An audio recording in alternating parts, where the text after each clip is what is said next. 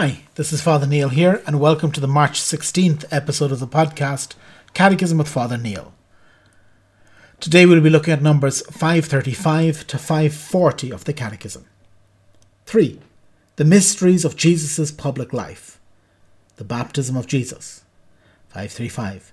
Jesus' public life begins with his baptism by John in the Jordan. John preaches a baptism of repentance for the forgiveness of sins. A crowd of sinners, tax collectors and soldiers, Pharisees and Sadducees, and prostitutes come to be baptized by him. Then Jesus appears. The Baptist hesitates, but Jesus insists and receives baptism. Then the Holy Spirit, in the form of a dove, comes upon Jesus, and a voice from heaven proclaims, "This is my beloved Son." This is the manifestation, epiphany, of Jesus as Messiah of Israel and Son of God.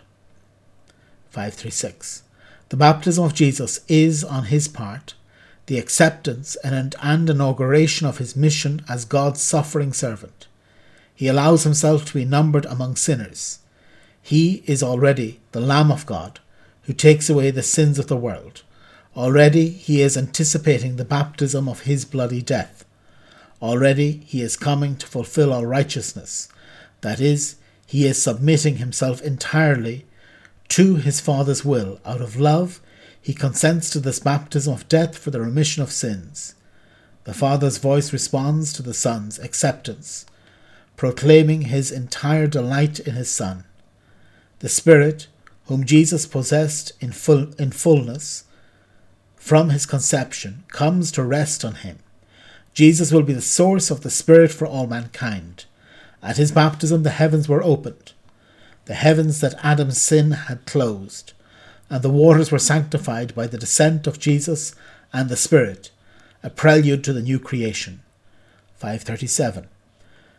Through baptism, the Christian is sacramentally assimilated to Jesus, who in his own baptism anticipates his death and resurrection.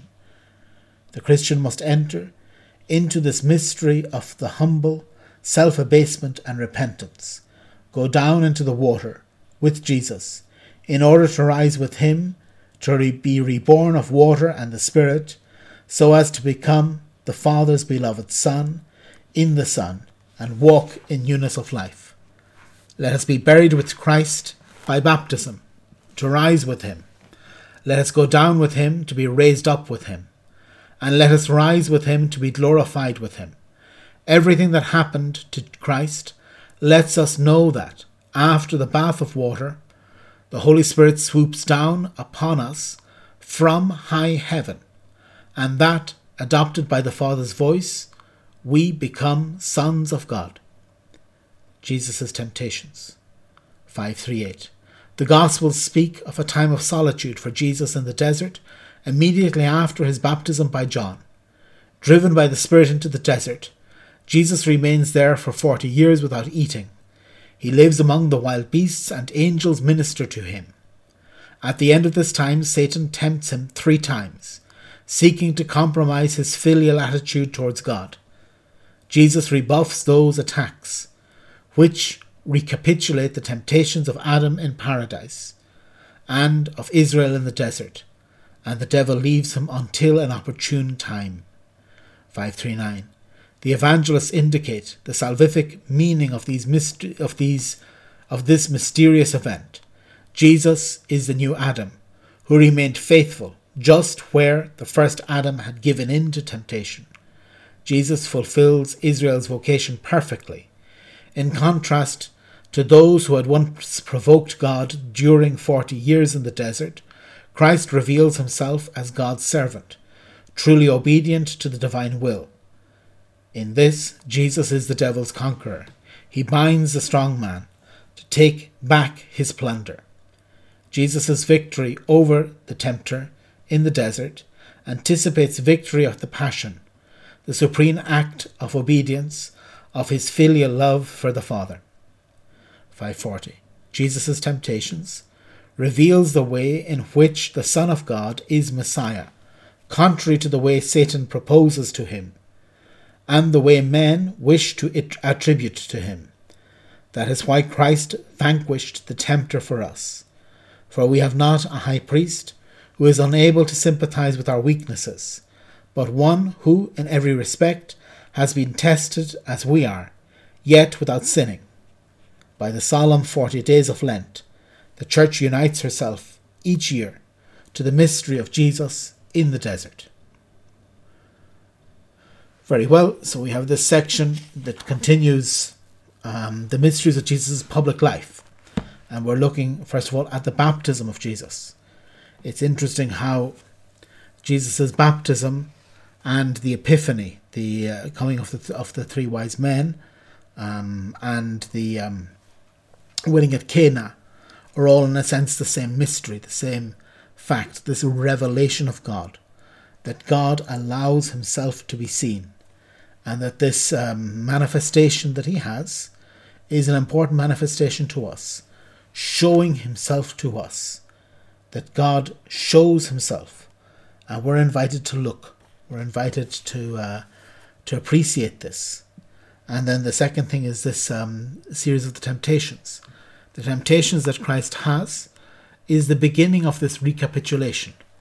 Adam messed up. When Adam was tempted, he gave in. He sinned. He took the fruit. He blasphemed. He did everything that the devil wanted him to do, and rejected God. And Christ undoes his sin. He undoes it. He has bound the strong man, taken back the plunder. The plunder is us, really. That Christ has come to rescue us, and that we're invited in the time of Lent, which is more in keeping with what we're celebrating this time of the year. We're invited in the time of Lent to join ourselves to Christ, to join ourselves to this temptation in the desert. Christ fasted for 40 days in the desert, just as the people of Israel had wandered for 40 years in the desert during the Exodus. He is truly the one who doesn't complain, who doesn't grumble, who doesn't give out like the Israelites do. He is the one who doesn't reject God like Adam and Eve do, but he's the one that shows us the way back and brings us along this way. Not only does he show the way back to God, but he carries us along that way if we want to go on it. So really, today there's this invitation to come back to the Lord, to unite ourselves to Christ, to see him in the manifestation of the Epiphany, in the manifestation of his baptism, and to come back to the Lord in the recapitulation that we're given during the time of Lent. So tomorrow we'll continue, and tomorrow we'll be looking at numbers 541 to 553 of the Catechism. God bless.